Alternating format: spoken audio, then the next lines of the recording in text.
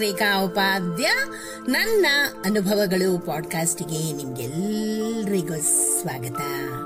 ಬನ್ನಿ ಸ್ನೇಹಿತರೆ, ಇವತ್ತಿನ ಈ ಹೊಸ ಸಂಚಿಕೆಯಲ್ಲಿ ನಾವು ರಾಜ್ಯ ಪ್ರಶಸ್ತಿ ಪುರಸ್ಕೃತ ನಿವೃತ್ತ ಅಧ್ಯಾಪಕರು ಹಾಗೂ ಲೇಖಕರಾದಂತಹ ಶ್ರೀಯುತ ರಮೇಶ್ ಎಂ ಬಾಯಾರು ಇವರು ಬರೆದಿರುವಂತಹ ಒಂದು ಸುಂದರವಾದ ಹಾಗೂ ಉತ್ತಮವಾದ ಲೇಖನ ಮೌಲ್ಯ ಬೋಧನೆ. ಇದನ್ನ ಇವತ್ತಿನ ಈ ಸಂಚಿಕೆಯ ಮೂಲಕ ಕೇಳಿ ಆನಂದಿಸೋಣ ಹಾಗೂ ಕಲ್ತ್ಕೊಳ್ಳೋಣ. ಸ್ನೇಹಿತರೆ, ಇವತ್ತಿನ ಮಕ್ಕಳಿಗೆ ಮೌಲ್ಯ ಬೋಧನೆ ಮಾಡಲು ಇರುವ ಆತಂಕಗಳು ಏನು ಎಂಬುದೇ ಈ ಸವಾಲು. ಆತಂಕವನ್ನು ತೊಡಕೆಂದೇ ತಿಳಿಯೋಣ. ಮಕ್ಕಳಿಗೆ ಮೌಲ್ಯ ಬೋಧನೆ ಮಾಡುವುದು ಇಂದು ದೊಡ್ಡ ಆತಂಕ ಎಂಬುದು ಎಲ್ಲರ ಅನುಭವ. ದಶಕಗಳಾಚೆಗೆ ಮೌಲ್ಯ ಬೋಧನೆ ಎಂಬುದು ಶಿಕ್ಷಣದ ಅವಿಭಾಜ್ಯ ಅಂಗ. ಶಿಕ್ಷಣ ನೀಡೋದೆಂದ್ರೆ ಜೀವನ ಮೌಲ್ಯಗಳನ್ನು ತುಂಬಿಸುವುದು ಎಂಬ ಸತ್ಯ ಬಲವಾಗಿ ಬೇರೂರಿದ್ದ ಕಾಲವದು. ಆದರೆ ಇಂದು ಎಲ್ಲರ ಮನೋಸ್ಥಿತಿ ಬದಲಾಗಿದೆ. ಮೌಲ್ಯ ಬೋಧನೆ ಮಾಡಲು ಪುರಾಣ ಕಥೆಗಳನ್ನು ಪಠ್ಯದಲ್ಲಿ ಜೋಡಿಸಲಾಗ್ತಿತ್ತು. ಆ ಕಥೆಗಳು ಮಕ್ಕಳಲ್ಲಿ ಯಾದೃಚ್ಛಿಕವಾಗಿ ಮೌಲ್ಯಗಳ ಬೇರನ್ನಿಳಿಸುತ್ತಿದ್ದುವು. ಮೌಲ್ಯಗಳು ಹೃದಯವನ್ನು ಮುಟ್ಟಬೇಕಾದ ಸಂಗತಿಗಳು. ಇಂದು ಮೌಲ್ಯಗಳು ಕಿವಿಯನ್ನು ಮಾತ್ರ ಮುಟ್ಟುವ ಸರಕುಗಳಾಗಿವೆ ಸ್ನೇಹಿತರೆ. ಮೌಲ್ಯದ ಅನುಭವಗಳನ್ನು ನೀಡುವ ಘಟನಾವಳಿಗಳ ಬಳಕೆಯೂ ದೂರವಾಗ್ತಿದೆ.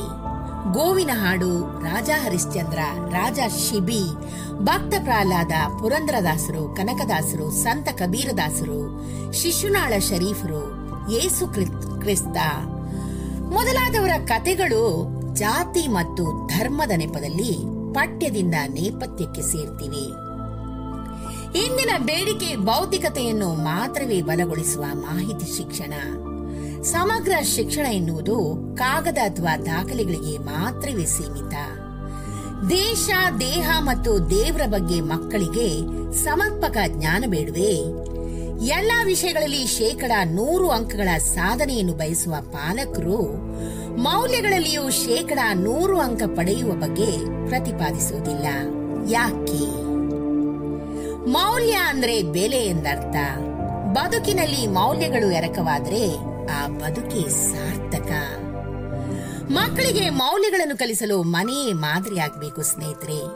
ಹಿಂದೆ ಅಜ್ಜ ಅಜ್ಜಿಯರು ಮೊಮ್ಮಕ್ಕಳಲ್ಲಿ ಮೌಲ್ಯವನ್ನು ತುಂಬುವ ಮುಖ್ಯ ಸ್ತಂಭಗಳಾಗಿದ್ರು. ಇಂದು ಬಹಳ ಮನೆಗಳಲ್ಲಿ ಕಾರಣಾಂತರಗಳಿಂದ ಅಜ್ಜ ಅಜ್ಜಿಯರ ಜೊತೆಗೆ ಮೊಮ್ಮಕ್ಕಳು ಇರೋದಿಲ್ಲ. ಹೆತ್ತವರಿಗಾದರೂ ಅವರ ವೇಳಾಪಟ್ಟಿಯಲ್ಲಿ ಸಮಯವೇ ಸಿಗೋದಿಲ್ಲ. ತರಗತಿಗಳ ಸಾಪ್ತಾಹಿಕ ವೇಳಾಪಟ್ಟಿಯಲ್ಲಿ ನೀತಿ ಅವಧಿಗಳು ಹೆಸರಿಗೆ ಮಾತ್ರವಾಗಿದ್ದು ಆ ಅವಧಿಗೆ ಸಿಲೆಬಸ್ ಪ್ರವೇಶಿಸುತ್ತೆ. ಇರುವ 1 ಅಥವಾ 2 ಅವಧಿ ಮಕ್ಕಳ ಮನಸ್ಸನ್ನ ಬೆಳೆಸಲು ಬಳಕೆಯಾಗದೆ ಬುದ್ಧಿಯನ್ನು ಮಾತ್ರ ಬೆಳೆಸಲು ಬಳಕೆ ಆಗ್ತಾ ಇರೋದು ದುರ್ದೈವ. ಮೌಲ್ಯಗಳನ್ನು ಸೂಕ್ತ ರೀತಿಯಲ್ಲಿ ವಿವರಿಸೋಣ ಅಂದ್ರೆ ಶಿಕ್ಷಕರಿಗೂ ಕೆಲಸದ ವಿಪರೀತ ಹೊರೆ ಇರುತ್ತೆ. ಜ್ಞಾನ ವಿಷಯದಲ್ಲಿ ಸಾಮರ್ಥ್ಯ ತುಂಬಲೇಬೇಕಾದ ಅನಿವಾರ್ಯತೆಯ ನಡುವೆ ಮೌಲ್ಯ ಸಾಮರ್ಥ್ಯ ತುಂಬುವ ಕರ್ತವ್ಯ ಅನುದ್ದೇಶಿತವಾಗಿಯೇ ಗೌಣವಾಗುತ್ತೆ. ಹೆತ್ತವರ ಆಶಯವು ಸಾಮಾಜಿಕ ಕಳಕಳಿಗಿಂತ ಭಿನ್ನವಾಗಿ ಆರ್ಥಿಕ ಉತ್ಪಾದನೆಯತ್ತ ಸಾಗ್ತಿವೆ. ರಾಜಕೀಯ ಮೇಲಾಟದಲ್ಲಿ ಸುಳ್ಳುಗಳು, ಆರೋಪಗಳು, ಅಸಹಿಷ್ಣುತೆ, ಹಣ ಸಂಗ್ರಹ ಮುಂತಾದ ವಿಚಾರಗಳು ಮಹತ್ವವನ್ನ ಪಡಿತಾ ಇವೆ. ತತ್ವ ಸಿದ್ಧಾಂತಗಳು ಮೂಲೆ ಪಾಲಾಗ್ತಿವೆ. ಮಕ್ಕಳಿಗೆ ಇವುಗಳೇ ಆದರ್ಶವಾಗುವುದು ಮಕ್ಕಳ ತಪ್ಪಲ್ಲ. ಸಾಮಾಜಿಕ ಜಾಲತಾಣಗಳ ಬಹಳಷ್ಟು ಪ್ರಸರಣಗಳು ಮತ್ತು ಪ್ರಕರಣಗಳು ಮೌಲ್ಯಗಳನ್ನ ದಾರಿ ತಪ್ಪಿಸ್ತಿವೆ. ಎಳವೆಯಿಂದಲೇ ವೈದ್ಯನಾಗಿ, ಇಂಜಿನಿಯರ್ನಾಗಿ, ಮಂತ್ರಿಯಾಗಿ, ವ್ಯಾಪಾರಿಯಾಗಿ, ಶ್ರೀಮಂತರಾದವರನ್ನೇ ತೋರಿಸಿ ಹಾಗೆ ಆಗುವಂತ ತಾಕೀತು ಮಾಡುವ ಪಾಲಕರು ಬದಲಾಗಬೇಕು. ನ್ಯಾಯದ ದುಡಿಮೆ, ಪ್ರಾಮಾಣಿಕ ಸಂಪಾದನೆ ಮಾಡುವ ಬಡವನ ಜೀವನ ಕ್ರಮವನ್ನು ವಿಜೃಂಭಿಸುವ ಕೆಲಸಗಳು ಆಗ್ಬೇಕು. ಸಿರಿತನ, ಅಧಿಕಾರ, ಐಷಾರಾಮಿ ಜೀವನವನ್ನು ಮಾತ್ರ ವಿಜೃಂಭಿಸುವುದು ಶೂನ್ಯವಾಗಬೇಕು.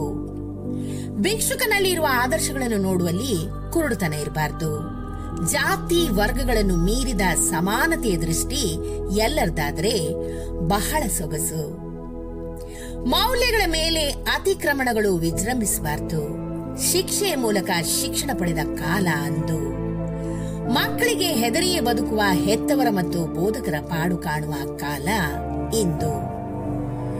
ಮನೋಭಾವ ಬದಲಾದಂತೆ ಮೌಲ್ಯಗಳು ಬದಲಾಗುವುದು ಯೋಗ್ಯವಲ್ಲ. ರಸ ಪ್ರಶ್ನೆಯಲ್ಲಿ ಗೆದ್ದವರಿಗೆ ನಾಲಿಗೆಯಲ್ಲಿ ಚಮಚ ಇಟ್ಟು ಓಡುವ ಸ್ಪರ್ಧೆಯ ಮೊದಲ ಸ್ಥಾನಿಗಳಿಗೆ ಪುರಸ್ಕಾರ ಮಾಡುವ ನಾವು, ಸತ್ಯ ಹೇಳಿದವರಿಗೆ, ಕರುಣೆ ತೋರಿದವರಿಗೆ, ಸಹಾಯ ಮಾಡಿದವರಿಗೂ ಕೂಡ ಪುರಸ್ಕಾರವನ್ನ ನೀಡಲೇಬೇಕು. ಬಿದ್ದು ಸಿಕ್ಕಿದ ಹಣವನ್ನು ಆ ಹಣದ ವಾರಸುದಾರರು ಸಿಗದೇ ಇದ್ದಾಗ ದೇವರ ಹುಂಡಿಗೋ ಬಡವನಿಗೋ ಕೊಡುವುದು ಮೌಲ್ಯವಾಗುತ್ತೆ. ಪುರಸ್ಕಾರಕ್ಕೆ ಮೌಲ್ಯಗಳು ಮಾನದಂಡವಾಗಲಿ. ಗ್ರಂಥಾಲಯಗಳ ಕೊರತೆಯು ಮೌಲ್ಯವರ್ಧನೆಯಲ್ಲಿ ತೊಡಕು. ಇಂದು ಮೊಬೈಲ್ ವಾಚಕರು ಅಧಿಕವಾಗಿದ್ದಾರೆ.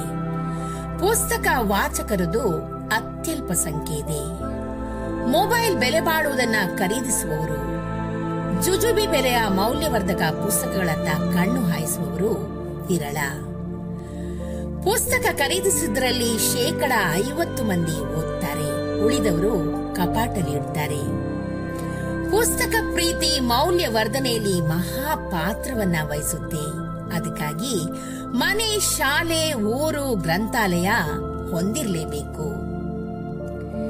ಭಾವ, ರಸ ಮತ್ತು ತತ್ವಗಳನ್ನು ಬಿಂಬಿಸುವ ಚಟುವಟಿಕೆಗಳು ಮರೆಯಾಗ್ತಿವೆ. ಮಾತೆ ಕೈಯಿಂದ ಎಳೆ ಮಗು ಆಯಾಳ ಕೈ ಸೇರುವುದು ಮೌಲ್ಯದ ಬೆಳವಣಿಗೆಗೆ ಮಾರಕ.